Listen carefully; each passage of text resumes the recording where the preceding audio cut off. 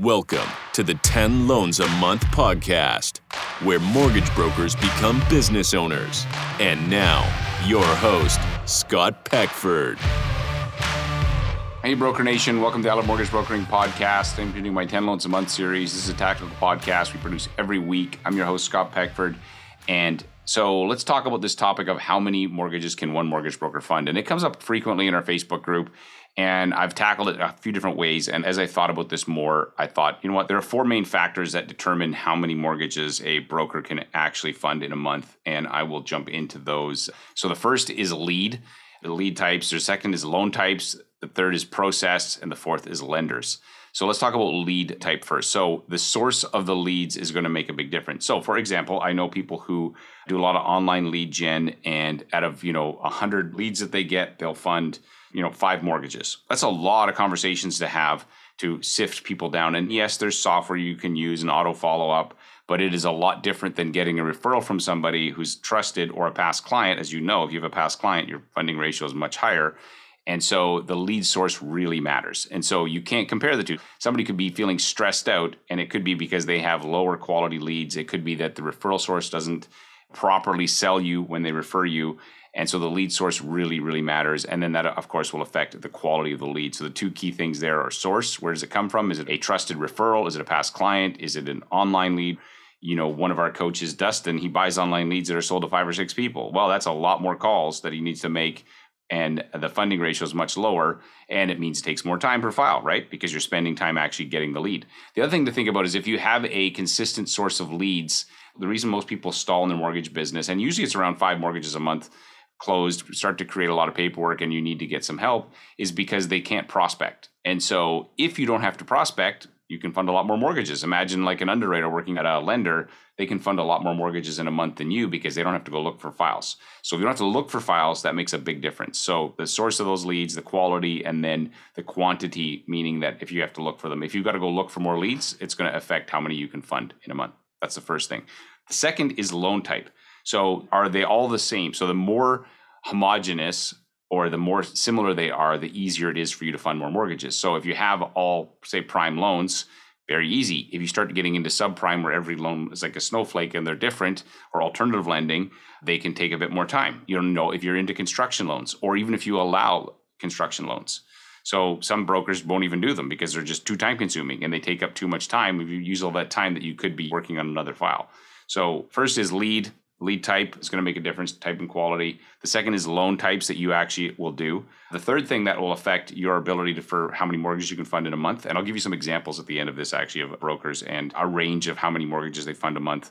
But process. So what I mean by process, do you have a no-go list? So really important. Anybody who's funding a lot of mortgages has a no-go list, which means that there's client types that they say no to fast. I always say this, you say no to grow. And so if you have a very specific type of client that you want to work with, and some of the best, Ryan Wiley, for example, on the first discovery call, he's trying to figure out ways to say no to that client. Same with Jim Chalukas. He does a lot of mortgages and he's trying to figure out how's this person not going to be a fit and should I just tell them to go away? So I say use as little time as humanly possible. So important for you to think about building a no-go list if you don't have one. The second is, do you have a clearly defined process when it comes to process that you do not deviate from? So for example, my business partner, Jules, if you come to her with an offer and she hasn't pre-approved you, she's like, I'm not helping you. Like literally, like if I haven't pre-approved you before, I'm not throwing you into my loan process, creating all kinds of havoc because you didn't want to get pre-approved in advance. Sorry, I don't have time to help you. So she doesn't take on those, 911 calls. She's more like a booked appointments only. And so if you have a defined process and then you don't deviate from it, then you're going to be able to fund more loans. A lot of people will break their process because they try to make it easy for every client, but it makes it really hard for you. And so you do need to have a very clearly defined process. Really important to map your customer journey, get that dialed in so that you know exactly how you want to serve your clients. And those are two of the big areas when it comes to process that you need to think about. So having a no-go list and a clearly defined process that you do not deviate from. One of the ways I can test how much you deviate is, or if you can think about this, think about a client that was a family or friend that you were like, no problem. You break your process because they're a family or friend, and it always turns into a nightmare. It's like, oh my gosh, why did I not follow my regular process? This is my friend, my family, and it's a worse experience than if I just would have stuck to it. I always say you drive the bus as the mortgage broker. The client can tell you where they want to go. That's excellent. No problem. We'll work together, figure where we want to go, but I'm driving. And if you grab the steering wheel, I'm going to let you off the bus immediately. I'm not going to let you drive, because if I let the client drive, they will crash the bus and they'll blame you every single time. So first, leads, remember, lead type and quality is going to make a difference in your number of loans. Loan types, so if there are lots of types or complex, process, and then lenders. So how many lenders do you work with, right? And actually the fewer the better if you want efficiency. So this may sound counterintuitive. I'm a mortgage broker. I should have lots of options. Some of the most prolific, productive mortgage brokers, if you were actually to look at their book of business, is very highly concentrated in a small number of lenders. Jim Trelukis, for example, who's probably this example of the most efficient mortgage broker that I've ever met, probably 90% of his business will fit within 4 lenders. That's it. He knows their policies cold. He knows everything about them. It's efficient for him. He's got great relationships with his underwriters on the other side. And so if you look at, you work with 12, 15, 20 different lenders, you actually lose efficiency for you and for them. This is why you have a no-go list, because if you're like, these are my 4 favorite lenders, we're really good at, X type of client. If you don't fit that, I'm not going to help you, because if I use one of my lenders for that, it's not going to be great for you, or it's not be a great experience. It's not worth doing.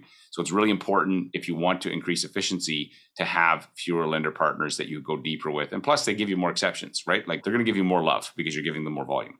So a couple examples of this. So why can Jim Trelukis fund 250 mortgages a year and seem like a Superman?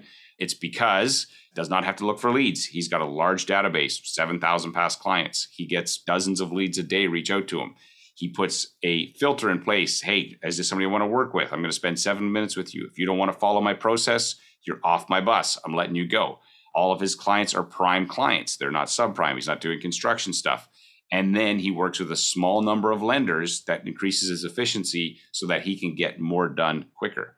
So most people don't have that business model. Ryan Wiley is another one of our coaches in our 10 Loans a Month Academy. He probably do about 160, 170 mortgages a year. And he's got a no-go list that's I think 15 or 20 things on that list. It's I'm not doing any of this stuff. And so again, his first call, he'll do 160, 170 files a year. He's got a part-time assistant that works 20 hours a week, and he works about 30 hours a week. How does he do it? Is he superhuman? No, he's not. I mean, he's a smart dude, no question. But what he does is he says, okay, I'm only going to work with this type of client. I'm going to say no to a lot of clients that I'm not a good fit for. And then he set up marketing funnels on the front end and a good client database so that he's using automation for prospecting, right? So that would be another example. But if you're a regular broker and you don't have all this stuff dialed in, you don't have a defined customer journey, if you don't have a no-go list, if you are using 10 different lenders and you're doing 6 different file types, you're probably going to find at about 5+ mortgages funded a month, unless you have a strong lead sources that are continually feeding you and you don't have to go find more business. Somewhere between 5 to 10 mortgages you're going to cap out. And it's because the paperwork that you're going to have to generate to do for each of those files will limit your prospecting time. Hopefully you find that helpful. Fun question to start to analyze and think about why does one person seem to be more productive than another? And when you dive into the data and the information, you realize, okay, well, they're doing things different, obviously. So if you're listening to this and you want to find out how we can help you increase your business, get coached by guys like Jim and Ryan and some of our other amazing coaches, go to 10loansamonth.com. You can get on the wait list. We're currently full and closed, but we open up periodically when we have more spots, and you can get coached to do some of this in your business. Thanks so much for listening. I will see you in the next episode.